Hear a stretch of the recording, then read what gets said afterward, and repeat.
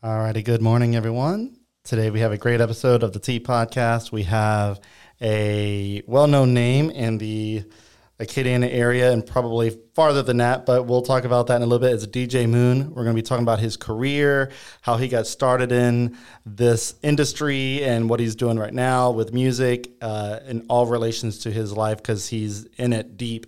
And we'll talk about that in just a minute.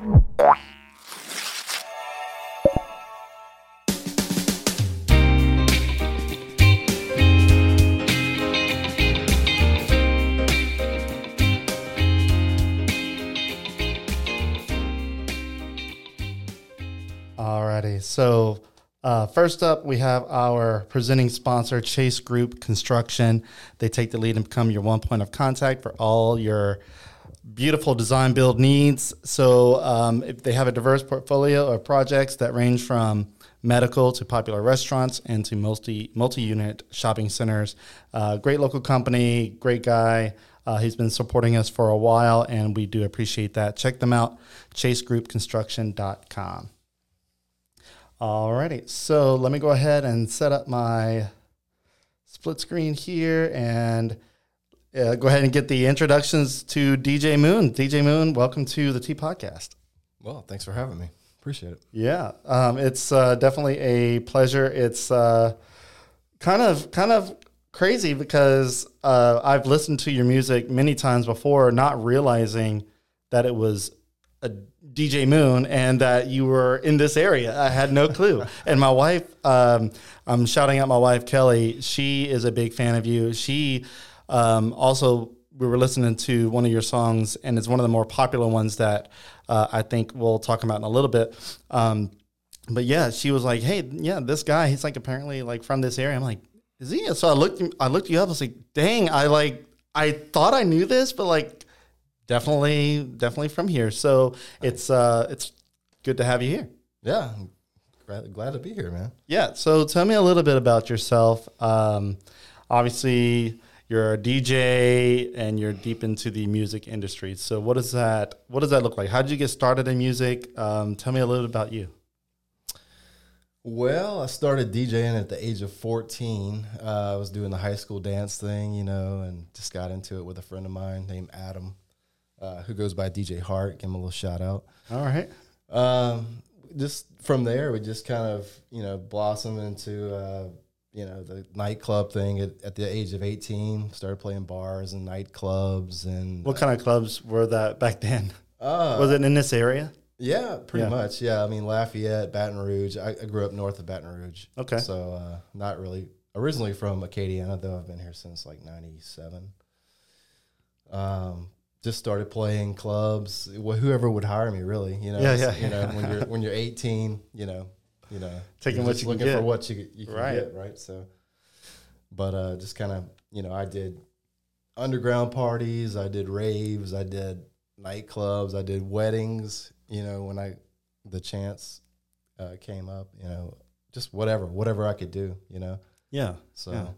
So like, your preferred genre of music is electronic, right? Yeah, it's breakbeat. Yeah. Electronic. I do a little house here and there, play some house, and whatever I like. Yeah. So was that like I guess in your teenage years, that was something you were interested in always, is to DJ? Like, did you have any inspirations, or like what sparked that drive to want to get into music, and especially the DJing industry? Probably my parents' record collection. They had 45s from like the 60s and 70s. So I would sit there as a kid and I'd act like a radio DJ with one turntable, and coming up next is this song, and I'd play that, and I'd act like I was on a microphone or whatever, and just a love of music, really, just and then dance music came along in the I guess early to mid 80s, like on the radio. I mean, I was listening to like, Pointer Sisters, Automatic, trying to think of Midnight Star. Those were big inspirational groups for me because they were using electronic drums and synthesizers, and I heard that. Depeche Mode was another group that I heard. Yeah, You yeah. know, and I listened to the mix shows on Saturday nights from the the radio stations in Baton Rouge and New Orleans and Lafayette as well. So, I mean, that stuff really just inspired me. You know, I heard it and just something clicked. Right, I just gravitated towards that dance music, electronic sound. You know, from there it was just I was hooked. You know, from an early age. I mean, Yeah. I mean, I was young. I mean, I like 6 years old, 7 years old, listening to like dance music. You know, like 80s, like electronic. Yeah. And style music. You know, like you said, in the 80s, I feel like that's kind of, I was born in 86. So like Yeah. my early recollection of that type of music is very vague. But I grew up, my core memories are in the early 90s, mid 90s, listening to 94.5 and Right. Bobby Novosad somehow Yeah. still doing the thing. still It doing still it, looks yeah. the same. It's crazy. I don't understand that.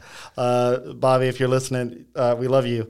But I remember listening to, I think it was Club 945 Yeah. at the time. Oh, yeah. And I think it was Keg on the Strip that it was at. Like, being a kid, I heard all these club names. I'm like, I don't know where this is at. And Yeah. even as a teenager, I would come to Lafayette, and this is before navigation and all that, and we had barely even had MapQuest, and I still couldn't find the clubs that were being named on the radio station. I'm like, I don't know how to get to these places, and we Yeah. stopped for directions, still got lost. So, but I was thoroughly enjoying the electronic techno style of music that 945 would have in the evenings, and I really got hooked. And then that's kind of when I discovered DJ Trashy in that era of time. And like whenever I heard that, I was like, dude, like crazy. This is, I think it was, I don't know if it was turning off the lights or turning out the lights. It was one of those, but there was some other ones that I was like, okay, this is the type of music that like I was starting to like be ingrained. Yeah. But I mean, for you, I mean, from the 80s, so like there wasn't too much electronic or any kind of stuff like that before that. Like that's kind of when it all started happening. So like you just started becoming a fan of it almost in real time. Yeah. I mean, it was revolutionary, right? You never heard stuff like that before, you know. I mean, synthesizers were coming out and, I mean, just the sounds were different. Yeah. It was like a revolution, You heard that, you're like, what is that? And then, real DJs, disc jockeys is the real term for it. It was actually, with records and like you said, flipping them. And then did you ever scratch any of your parents' records? Yeah. Yeah. My grandmother had a huge console turntable, the old school ones. I don't know if you're old enough to remember those, but they were just like this, big as this table. Mm-hmm. They had a turntable. It was a piece of furniture. Right. It had a speaker built in, an amp, it had a tuner so you could listen to the radio. Well, she had, my cousins and I, we would play the records and she had them stacked or whatever. Well, one day I started playing. It's a belt drive turntable. So a belt drive, you don't really scratch on belt drives. You scratch on direct drive. Well, this is a belt drive. So I started scratching on this record. I think it was Alabama. The group Alabama. God. She had Alabama on there, or my aunt did, or something. And I was scratching that. Oh, I think I got my tail tore up for that. So. Oh, I bet. I mean, you probably ruined the belt drive part. I mean, but it was fun. I learned how to scratch that day, and it's pretty much stuck with me. So yeah. Andre Lejeune said 70s pop music was garbage. I don't know where you're getting that from, buddy, but hey, yeah, it might have been. I don't know. I mean, you're welcome to your opinion. Yeah, definitely. So coming into, adulthood and everything, you're still obviously interested in DJing and all that, but like, was that like a career goal for you? Like what was the goal for you as far as like money? And obviously DJing, you can make money with it, but like it's typically looked at as a side gig or a hustle. Yeah. What was your I guess coming out of high school, kind of that mindset, like what was your thoughts? I mean, a lot of people don't even have any thoughts of what they're going to do after high school. They're like, just going to figure it out. What did that look like for you? There were like 3 or 4 things that I wanted to be growing up. I wanted to be either a fighter pilot, maybe a surfer, or a beach volleyball player. Because the beach is thinking about the beach as a teenager, you're like, oh man, it'd be cool to do this. So either that, a fighter pilot, or a musician or a DJ. Right? I always loved DJing. Right? I always loved like playing music, entertaining people. So I wasn't good at math. I couldn't be a fighter pilot. I wasn't really good at algebra and things like that. I failed that in high school. Yeah. You figured out real quick. Yeah. So I said, well, I guess I'm not going into the Navy or the Air Force. I don't have the grades for that. And then like I didn't live near the beach, right? So I couldn't be a volleyball player or a surfer, right? So I mean, DJ was like the next thing in line. So I was like, all right. I'm good at it. I've got the stuff, so I just kept on, and I tried to find gigs here and there, and as many gigs as I could find, and so I mean, I made a living out of it for years. I mean, for years that's all I did. Before I worked for my current employer. So I mean, so how long did you do that? I guess as your main source of income, like to what age? I mean, I guess, I was going to college when I was 18, 19, 20, 21. So I did it on the side at that point. But then I just kind of fell into it, right? I made more money DJing than I made working a 9-to-5 job. So I was like, why am I doing this? Why am I killing myself? Yeah. When I can work 3 nights a week, right? And have fun, drink a little bit, not that I drink a lot, but have fun while I'm making money and playing music, meeting people. I mean, I met my wife in a nightclub. We're still married. So. Oh, that's good. That's good. Yeah, I met at the Plaza. Oh my God, the Plaza. Yeah. Speaking of the term Plaza, so my wife works with somebody, and I won't say names, but referred to this genre of music, and if you're not exactly sure what genre we're talking about, if you're listening, if you know who DJ Trashy is, like that genre, and DJ Moon, yours is very similar, like a lot of that genre is. This person is younger and referred to it as disco or plaza music. I'm like, that is just that's a slap. Like, why would you call it that? It's like disco. I know. I was like, disco, like it's not disco at all. But I mean, I guess maybe the term discotheque kind of stuck around with some people. I don't know. Yeah. That's weird. But I know. It's weird to hear a younger person say disco. Yeah, I know. I could see maybe like a 70-year-old, 80-year-old person say disco now. And, they probably said disco as a derogatory term towards the style of music. Yeah. They're like, oh, it's disco. I mean, hey, I like disco, okay? I like disco too, man. There's some disco that's really good. It got over-commercialized. Yeah. And that's what people always associate with disco. But there's other disco that was actually pretty good music, There was, I mean, not a ton of it, but... Yeah. You gotta find it for sure. Yeah. So plaza music, I'm guessing that is the term, the plaza, or the I guess it's a club, because I'm not familiar with it. Yeah, it was a club. Yeah. Yeah, and you're probably familiar with DJ Digital, right? Yeah, Digital, Trashy, Johnny Cage, Super Dave. Oh yeah, John Forte. Those are all my friends, right? Actually, Trashy and I used to live together back in like 2000. We were roommates. 2001. Around that time. Okay. So, I mean, and Digital actually, the first time I met Digital, he came to my house when I lived with Trashy, and the record label owner, I was on a record label called Juice Recordings, and he had like told Digital, yeah, go see Moon, and he'll hook you up with some promos or something. and this guy just shows up at my house, and I'm like, he's in high school, right? And I'm like, who the hell is this? Some kid showing up at my house or whatever.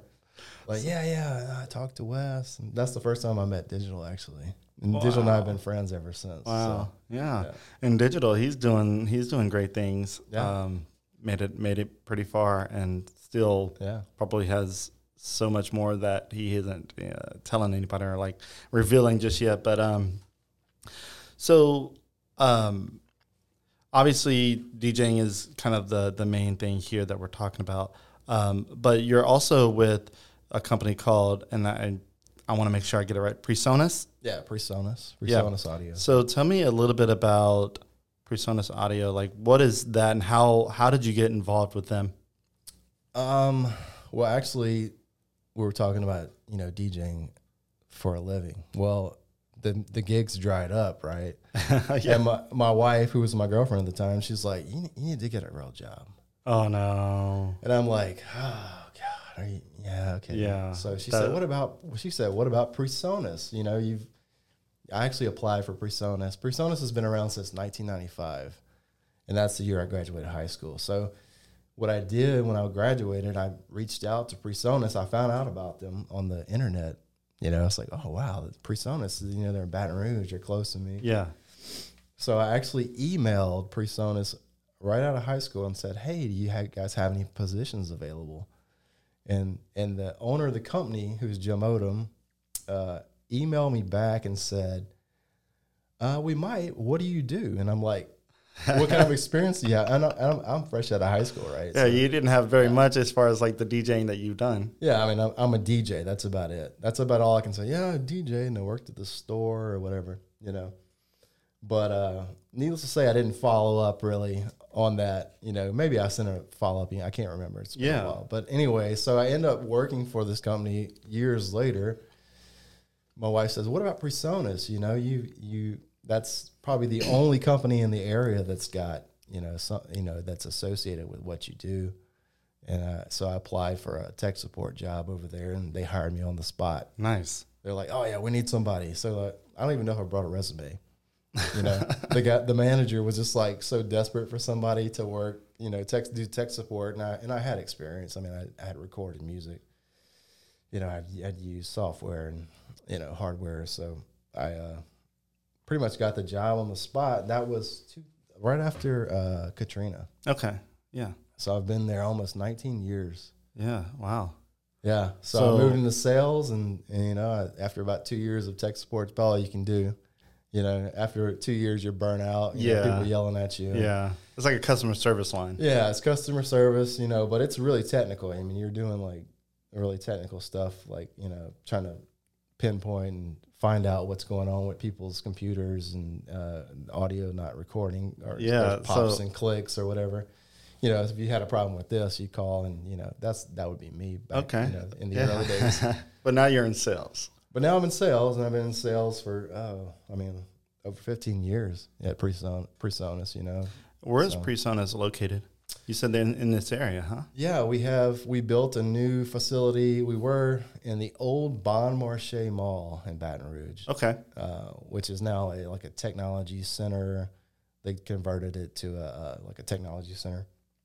So we were there until 2014. We built a new building across, where Blue Bayou Water Park is. Obviously, it's right down the street on Highland. So we've been there ever since. Okay. So, yeah, I'm still there, and we got acquired by Fender about 2.5 years ago. So we're a brand of Fender. Musical Instrument Corporation now. Yeah. Everybody should know what Fender is. Yeah, I'm sure people know who Fender Strats, Telecasters, and if you don't know what Fender is, you've heard Fender. Trust me, you've had to have, even if you're not even into the music kind of world, you've had to have seen it. If not, before we go too far, we're at a time I want to go ahead and get my other sponsors in real quick. So first up, Music Academy of Acadiana. It's pretty relevant here. So you can unleash your musical potential at the Music Academy of Acadiana. They are Acadiana's top music school. So if you want to learn anything like guitar, voice, drums, violin, saxophone, flute, or even audio production, which is very similar into the, I don't want to say too close to DJing, but like there's a lot of technical stuff in it. They have experienced instructors that cater to students of all ages and styles. They've even helped people graduate, go to college, even go into major music competitions like American Idol and The Voice. It's founded by UL Lafayette Music School graduate Tim Benson, who is also in a emo cover band called The Criers. If you want to go ahead and Google them, that's kind of cool. They've won national recognition and are consistently voted as a top music school since 2016. Their goal is to make music lessons fun, educational, and to help foster the next generation of musicians and creative thinkers. Their website is musicacademyacadiana.com. And then we have EPS, or Electronic Protection Systems.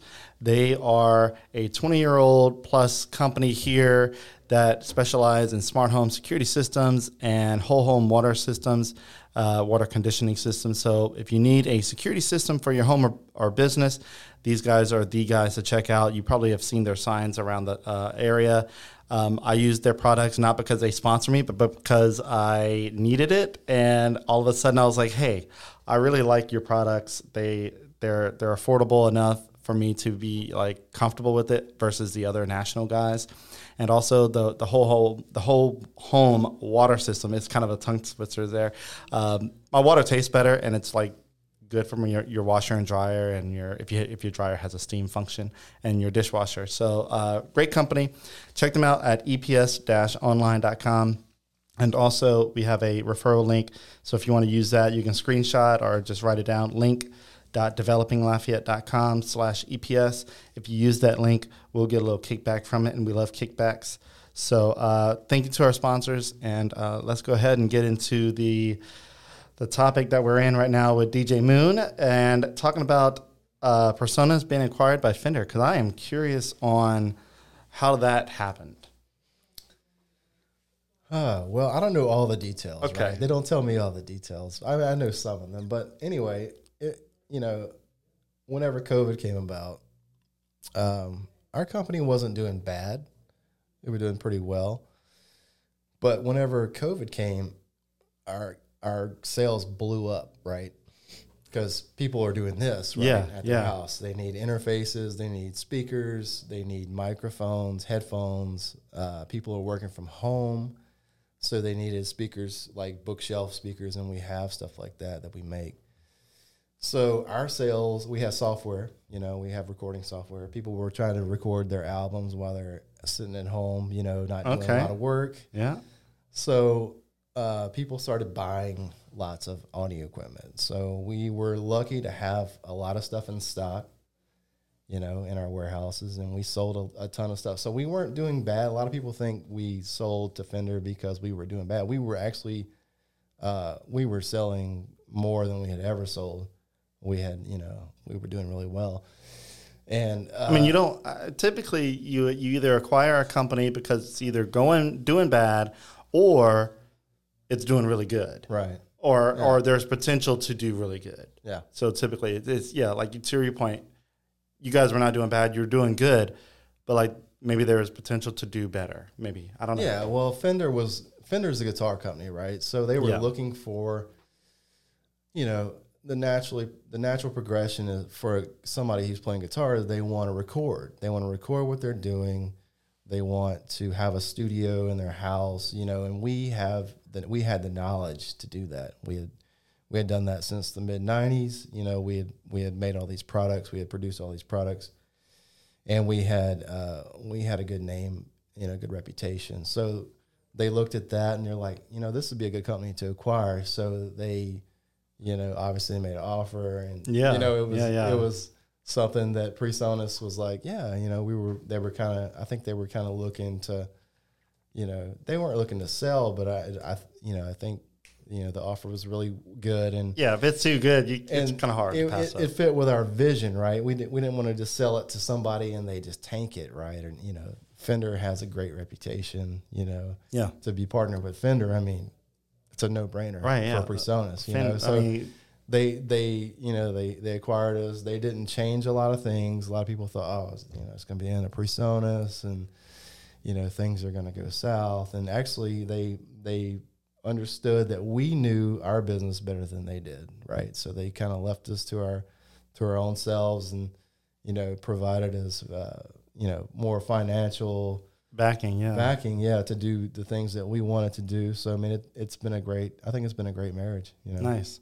So whenever I saw your email address and had @Fender, I'm like, hold up, like at Fender. And then I read the rest of your information that you provided. I was like, wow. So it's really cool to see that, and especially it's a Louisiana-based company. PreSonus is correct, yeah, right, yeah.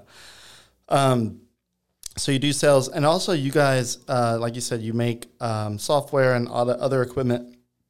You brought a mic in, and when you first brought it in, I thought you were going to like replace the mic that I had. I was like, what? He already assumes that I don't have a good mic. But what it is, it's their own. I'm going to say proprietary. Correct? Is that it's your own design? Yeah. We have about 5 or 6 mics that we make now. This is the PD70. It's a dynamic mic. So I just brought it to show you. Really, like I said when I came in. Yeah, I thought about just saying, this is my contract. I have to use only PreSonus mics, but which is not true. But that would have been funny. But anyway, this is the PD70. I brought it just to kind of show you. I think it looks really cool. It looks like we were talking about before we went live. It's very iconic looking, and I think that is intentional because whenever you see that elongated black foam, you're like, okay, they got like quality mics. Yeah. Even though you don't know what the brand is, you're like quality mic, quality studio, like.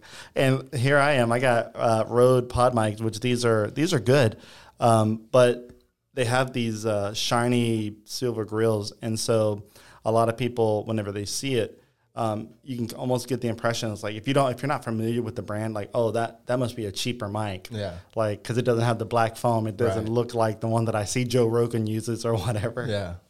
Yeah, it's true, but they sound great. They sound all right. Yeah, they're not as good as PreSonus, but okay. Well, we'll go with that because I have no way to prove it or debunk it. Yeah. But full disclosure, I offered for him to replace the mic.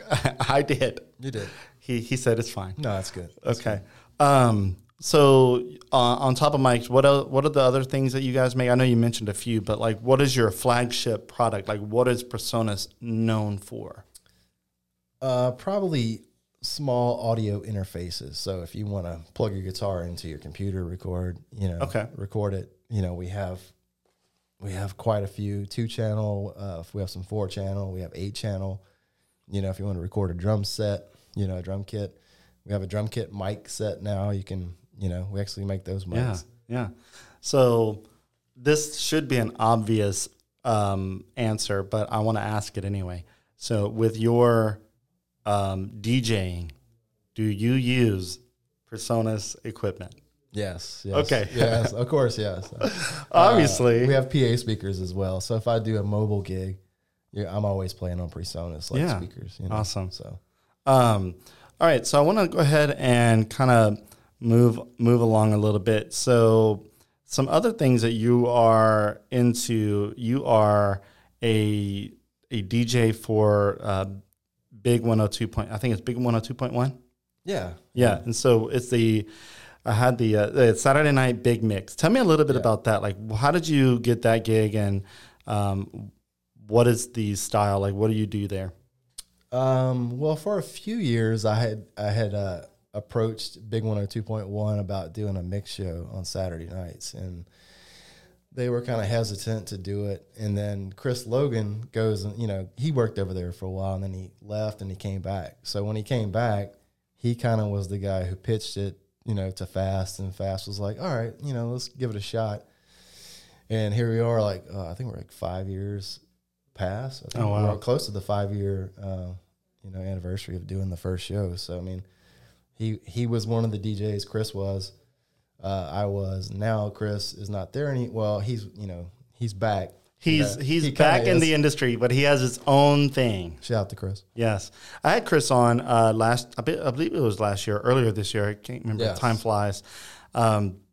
and that's kind of whenever he launched Planet Radio, and he was streaming live, and he had his own radio station streaming live only. And I think now he has an actual radio station frequency, so that's kind of cool. Yeah, he does. So anyway, back to the big mix. I kind of strayed.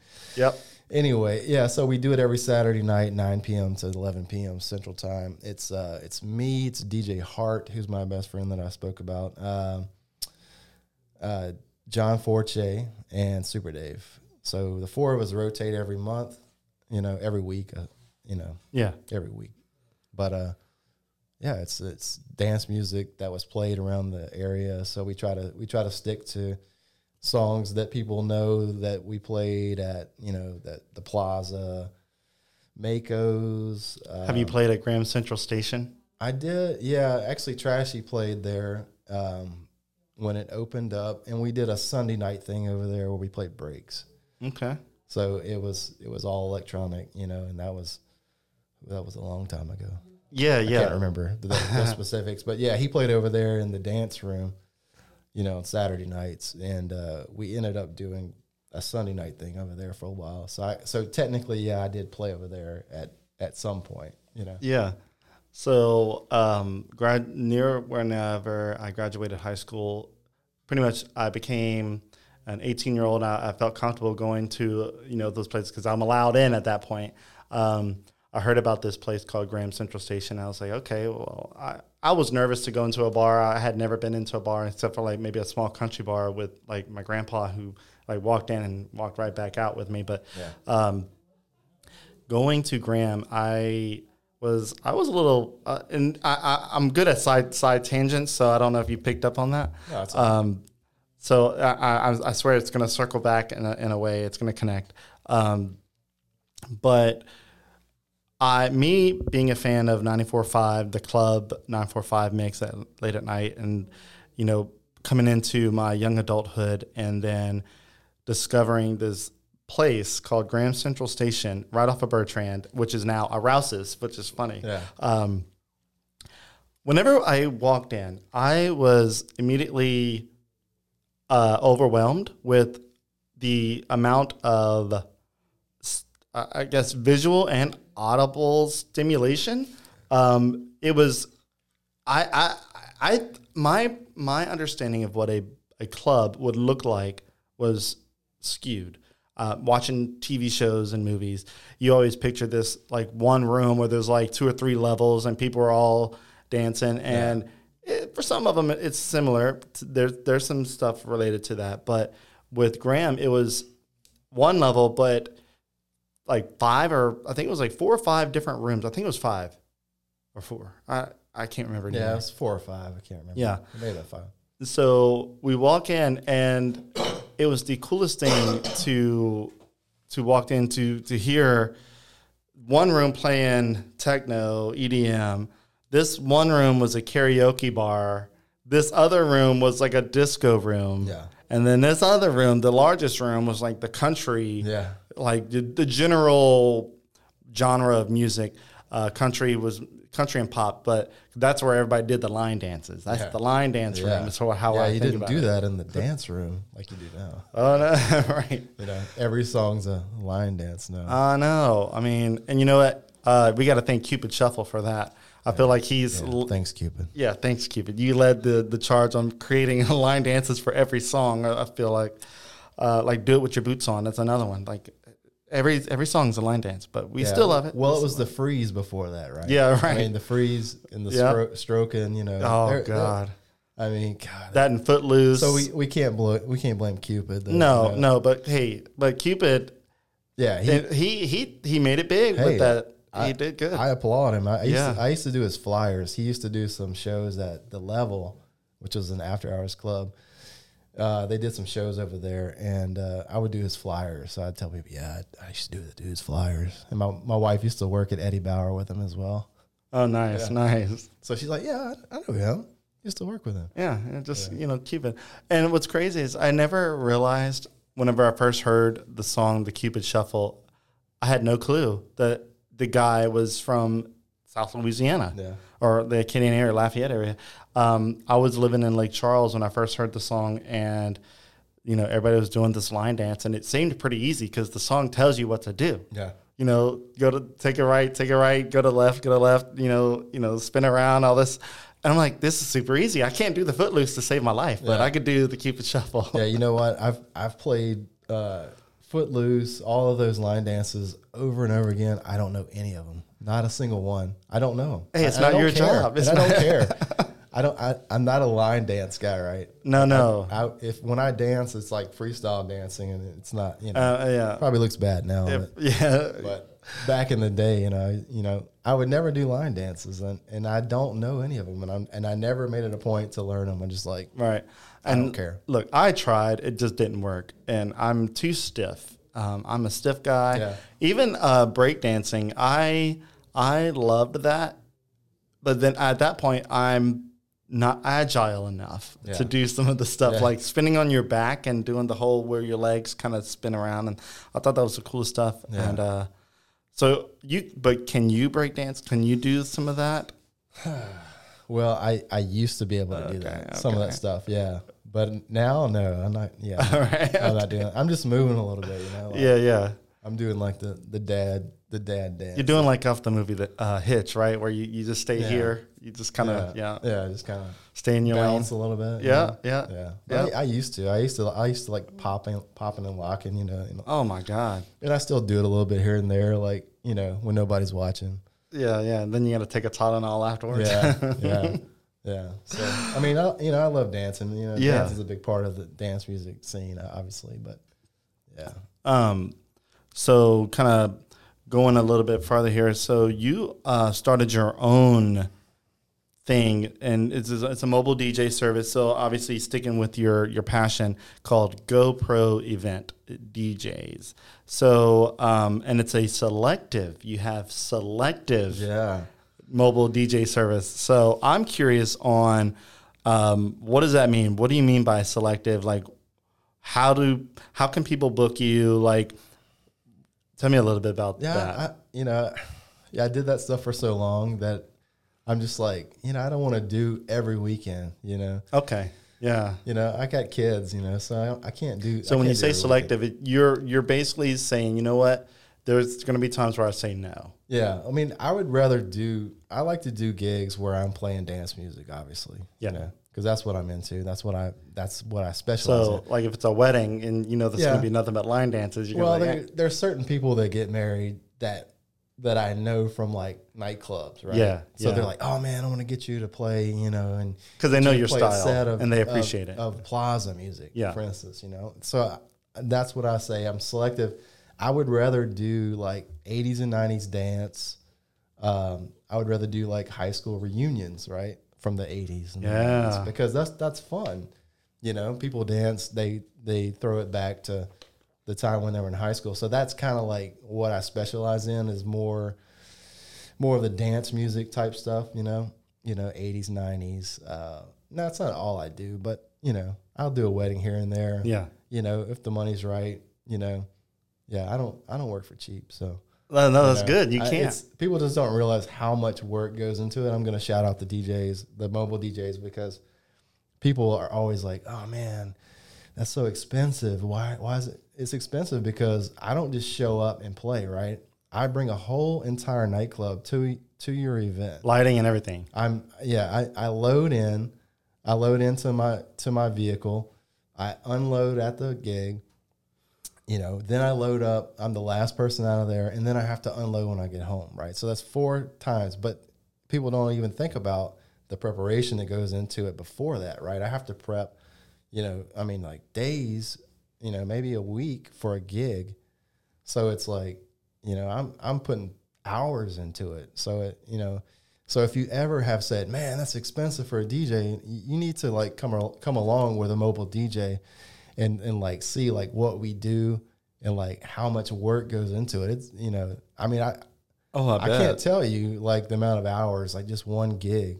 It's not just from like the time you start playing to the time the gig's over with, right? So it's like people don't think about that. They don't leave it, in their minds. They're like, They're just Yeah, thinking yeah. about, I mean, because they a lot of people show up after the party's already started, and they'll leave before the party's over, and they think, oh yeah, that's the experience they get with the DJ. And it's not, unless you're paying for it, then obviously So I'm just putting that out there for the mobile DJs who kind of get crapped on about the price, and that's why it costs money, because it's a lot of work, and usually it's just me, right? I don't have a helper. I could bring a helper if I'm getting, it's a big gig and I'm getting paid well, I can afford to, pay somebody to come help. And I've done that, but it's usually just me, right? So I'm like, working like a dog, right. So I work, that's why I charge, Okay. a pretty penny, I guess. So roughly how many gigs do you estimate that you have in a given month? Oh, right now I don't do much. Maybe once a month I do a gig. Yeah. I'll fill in at Route 92. Shout out to Francis and Bert, Rusty, those guys over there. They'll ask me, hey, Francis is going out of town. Would you fill in? So I fill in over there every once in a while. Yeah. It's fun. I have fun over there. Good. Actually, I'm playing New Year's Eve over there with Trashy. Wow. Yeah. That's a big one. There's a shout out for Route 92. Yeah. New Year's Eve, DJ Moon, DJ Trashy. So has the promotions to that started yet? Because I don't feel like I haven't heard anything. No, because they have shows every weekend, like Friday and Saturday. So they try not to go too far out. They concentrate on their shows probably. Yeah, so, I tried to have Trashy on about a year or so ago, and I had him booked, but he said, "Look, I'm running around, like there's a chance that I'm gonna have to cancel on you." I said, "That's fine. I just want to get you on just in case." And so never haven't tried again since. But it's so cool to know that you guys are so close in that way, because obviously the genre is very similar. But I guess in my mind I would have been like, oh yeah, they're from this area. They probably like are friends. They probably do stuff together. But like, then I also think like maybe they consider themselves competition, like against each other. So like, I don't know if how that looks. So it's cool to hear the backside and how close you guys are, and especially doing a show together. That's really neat. Yeah, we usually do Mardi Gras over there actually. Like the last 3 years, I think we played. Yeah. So speaking of playing some more, I'm gonna go back a little bit, a couple of years. I say 3.5, 4 years. So COVID was a wild one for a lot of mobile DJs because you had no parties to go to. True. Did you get involved with live streaming yourself and all that good stuff? And tell me a little bit about that. Like, what would that look like for you? Yeah, I mean, we started. I mean, I started doing it on Facebook. That 2020, I guess it was. Yeah.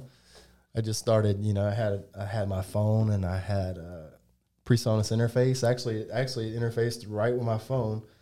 So in the early days, I was just using my phone. Now I've got a little computer that I use for streaming. But yeah, I was heavy into it. Every Saturday night.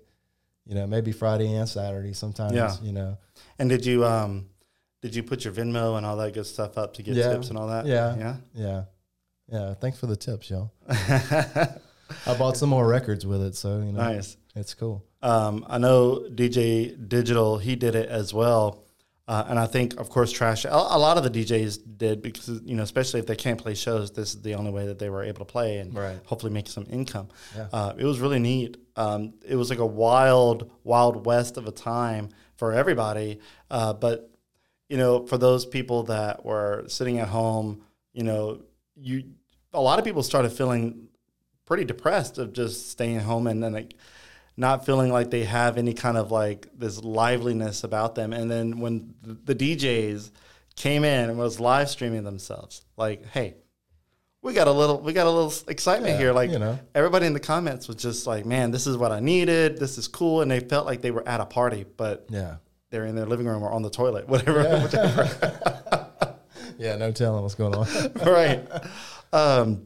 And to see the amount of people watching, there were times, and I've only seen a couple of them and kind of briefly watched the numbers, but it would range anywhere from 30 people listening, or depending on the time of the night. There was at one point, I think for Trashy, he had 400 to 800 people listening. Yeah. And I was like, dude, I couldn't imagine the potential of the tips coming in if he's really pushing it. Yeah.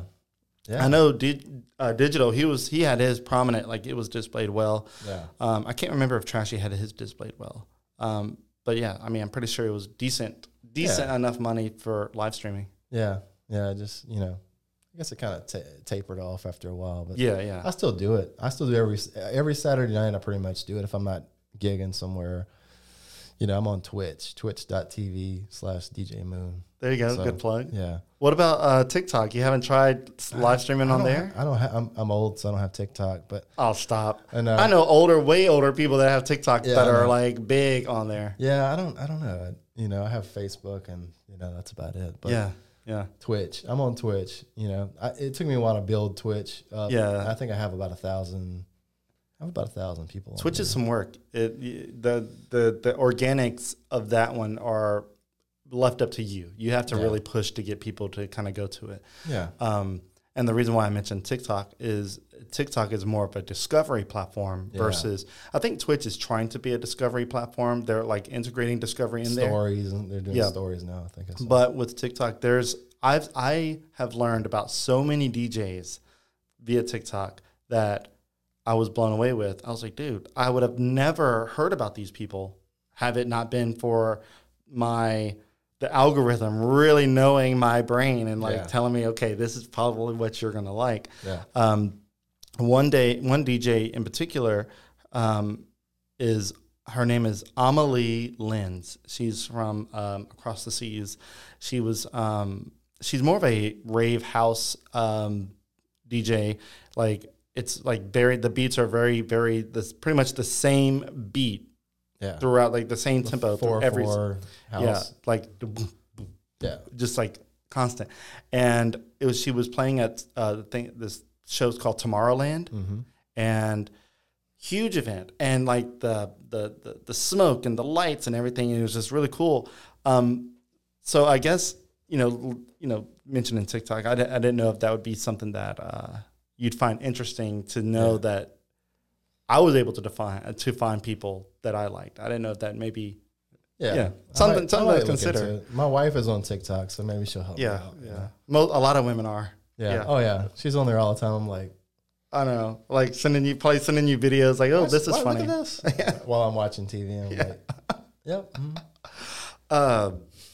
God. So I want to talk about, speaking of other DJs that that are out there, and so kind of going back to your music. So I think this is what a lot of people are more interested in as far as the music side of it. You've worked with, have remixed several big named artists. So for example, Groove Armada.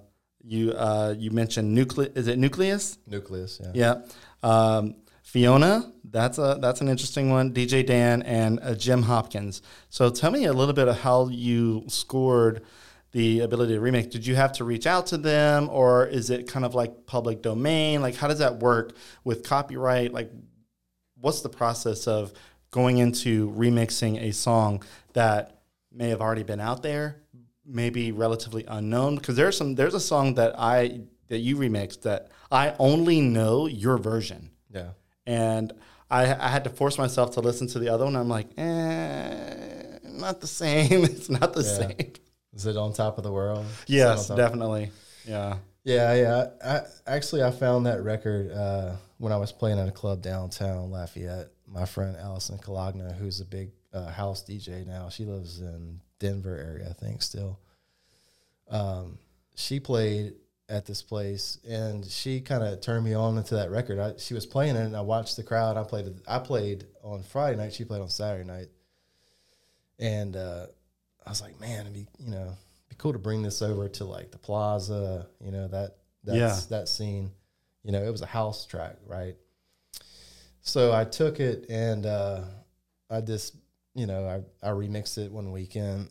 made it break beat, Yeah. program my own sounds into it here and there. And it kind of, it took off. And actually the guy who wrote the song, I thought about this the other day. The guy who wrote the song actually emailed me he actually called me from the UK. Really? And he said, "Hey, I heard your remix." And he said, "Would you want to do something on, it was on MCA Records. MCA is no longer a label. I think they were bought out by Universal, somebody like that."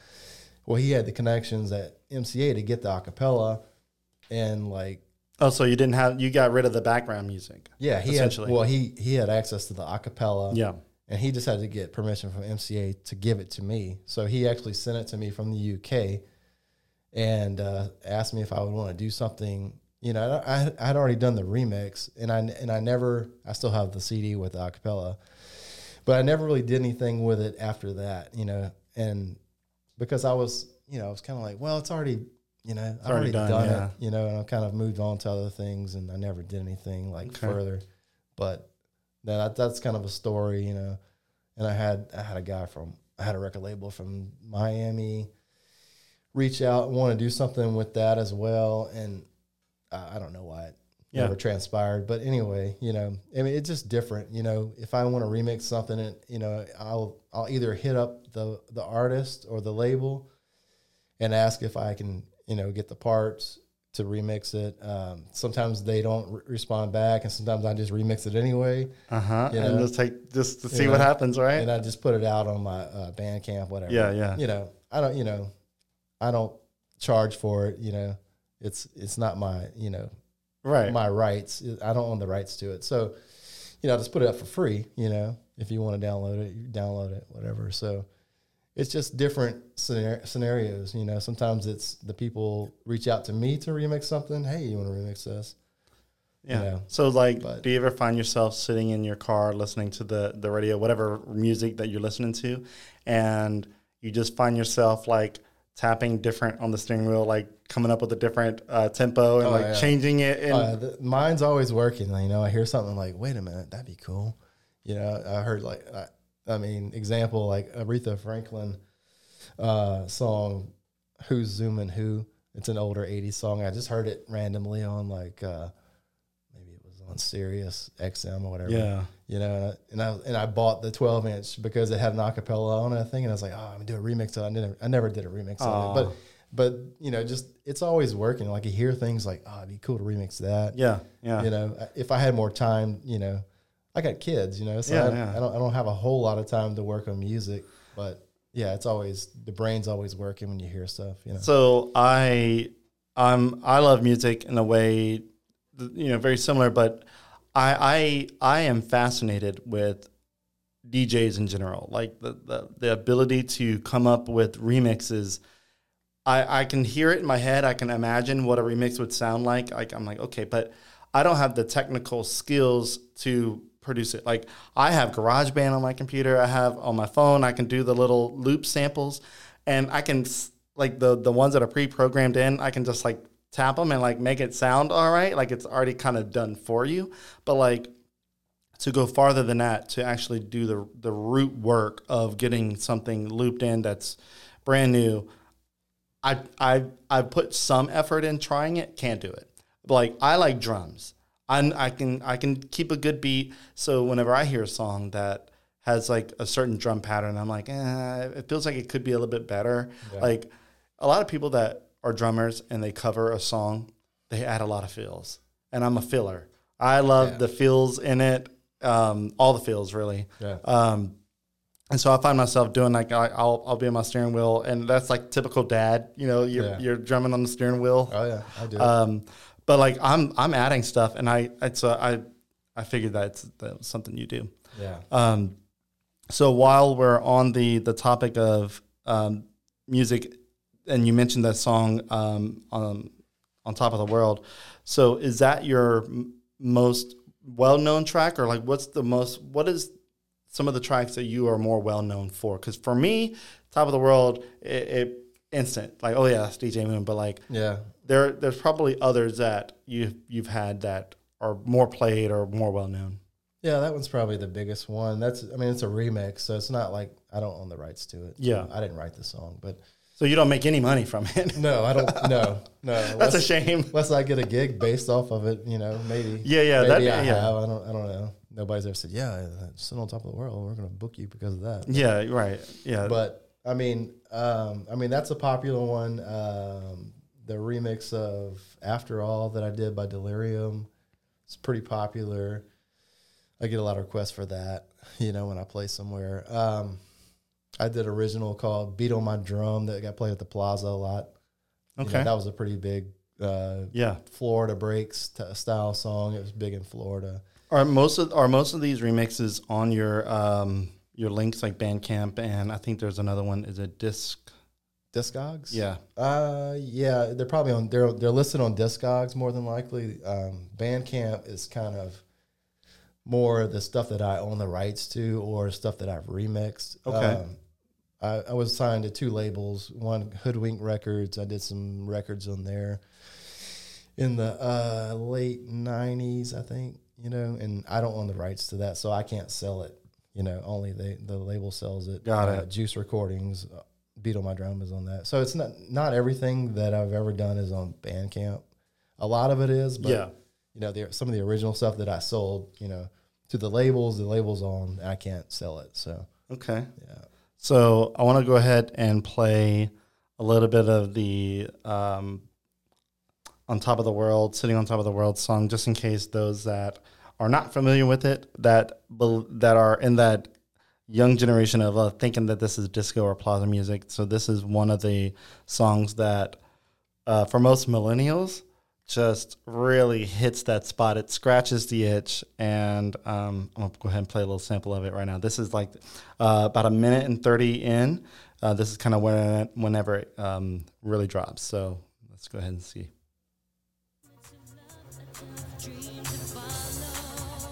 By the way, I don't know if Facebook is going to ding me on this, but whatever.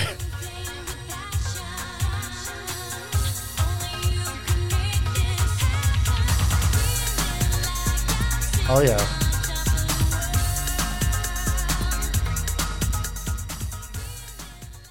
Yeah. They might. I think Universal owns it. So Universal and Sony are is terrible about if you play anything on Facebook, they're like, yeah, like 10 years later, they're like, oh, you played this 10 years ago. Oh, my God. They're still hitting me up for like COVID, like streams. Like, I'm sure. That was like 3 years ago. Lord. Yeah. And earlier today, I was listening to another one that you had on one of your links here, and I was really digging it. Let's see if I can find the song. I think it was Hands Up. Yeah. Yeah. Let's see if I can. Yeah, I own the rights to that. So okay. Yeah. I won't ding you. Cool. Come on. There we go. I won't play the whole thing, but I'll just kind of skip through.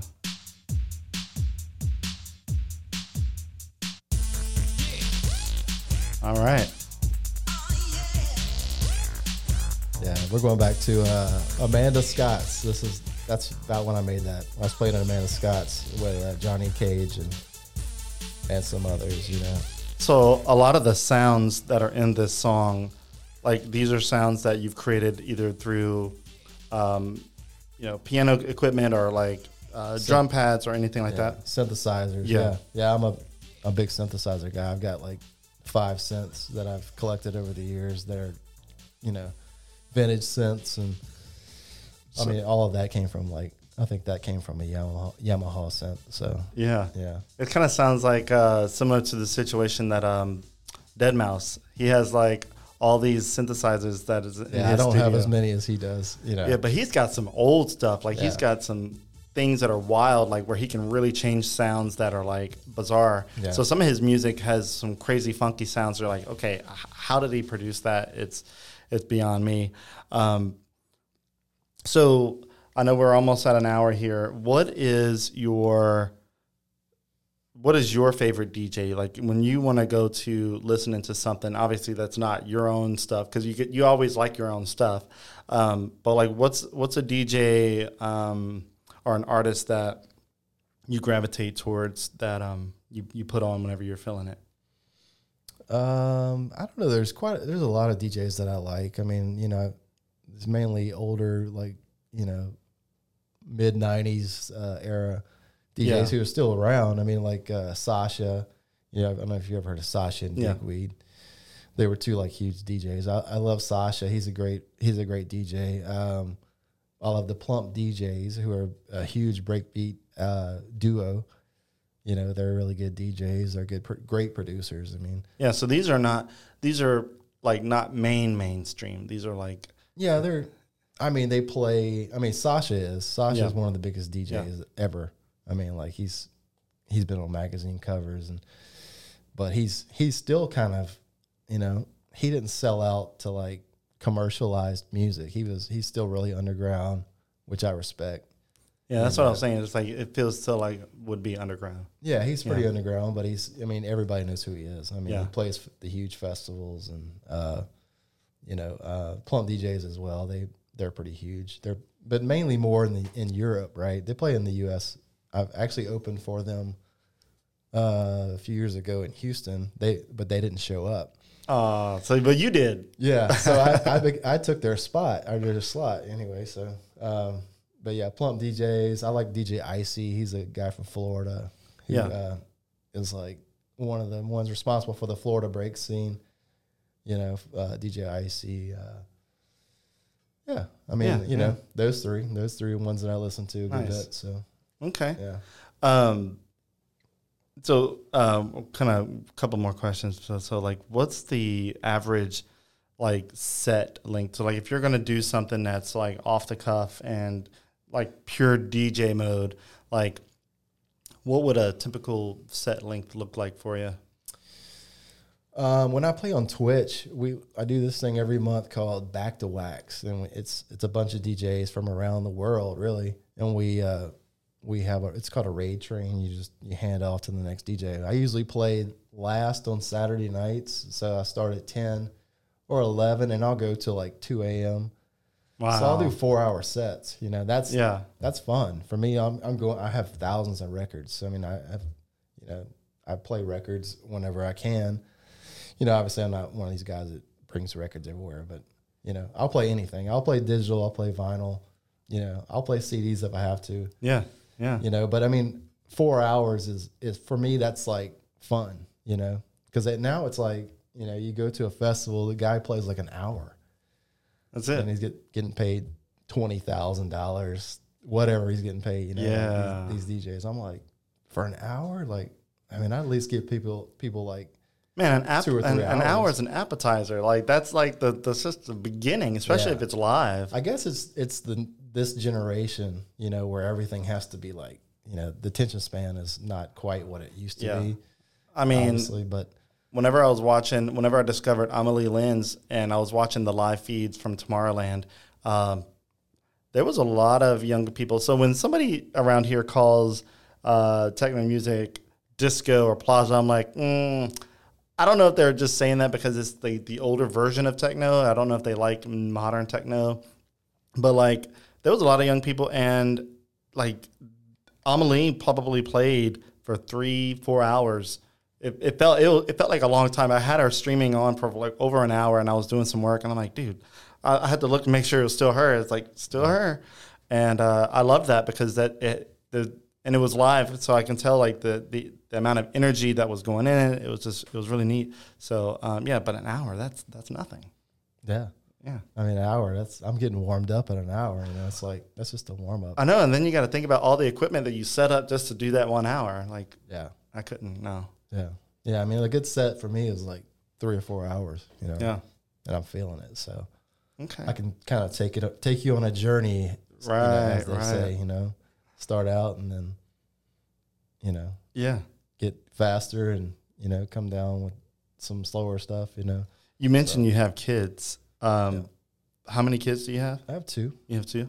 Yeah, I want to shout out my daughter. We call her DJ Mary Perry. All right. Yeah, Watch out. She'll hang out with me on the Twitch broadcast, and I'll let her pick some records out, and she'll play, and I'll play them. How old? She's about to be 10. Okay. Yeah. All right. Right in there and learning right after you. Yeah. Wow. Yeah. Okay. And my son's 5. So So are you gonna try to nurture?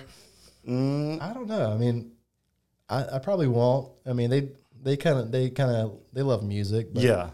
You know, but I don't know. I won't like push it. You know. Yeah. You haven't tried to remix Baby Shark? No. No. I try to tune it out. Yeah. I get it. Sorry, I don't know. So going back to the DJ mind, anytime you hear a song, I mean, obviously, Baby Shark has been remixed already. There's some wild remixes out of there. I figured I'd throw that in. God help lob us. it in. Yeah. Well, man, I enjoyed the time. I think it was insightful, and it's cool to kind of put a face to the name. Even though I've watched some of your streams, and I kind of got a glimpse of your face, and obviously there's like distorted photos of you, and I'm like, but like, you know, I live in a techno world, so I have to. Yeah. You gotta stay behind the scenes, kind of underground. Yeah, right? So, I love that. I totally get it. So yeah, I appreciate you accepting my invite to come out, and I'm glad to have put a face to the music that, especially my wife. I'll shout out my wife. She probably listens to your stuff way more than I have. Yeah, she's awesome. on repeat. Thank you. Yeah, so kudos to her. Because it was I think it was one of the songs that she was listening to, and I was like, "What? So who does this?" And she goes, "It's another DJ Moon." I'm like, "Oh, dang!" So that's like way before I invited you, way before I dug too deep. I was starting, to look into more, because I was like, I've heard his music before, like Sitting on Top of the World, but there's a bunch of others that I'm starting to kind of Nice. integrate into my normal daily playlist, because every day is different. Like some days I'm feeling like heavy metal, some days I'm feeling techno, some days I'm feeling jazzy. Like I'll put in like some saxophone and like some light drums. So my mood changes all the time. But I listen to different. I mean, I don't just listen to dance music. Right, of course you don't. I listen to blues. I love blues and soul and funk. And then you draw inspiration from all of that. Yeah. So no doubt. Music is a wild one for sure. So. Yeah. But man, I know it's around that lunchtime, and I don't want to hold you up, and I can feel my hunger pains starting to kick in. So again, thank you for coming out. If you want to go ahead and let people know where they can find you and where they can go and support you, you have the mic to do that. I mean, just follow me on Facebook. Just search for DJ Moon. You'll find the real DJ Moon. Yeah, I had to make it the real DJ Moon. Somebody had DJ Moon already, and I was like, man.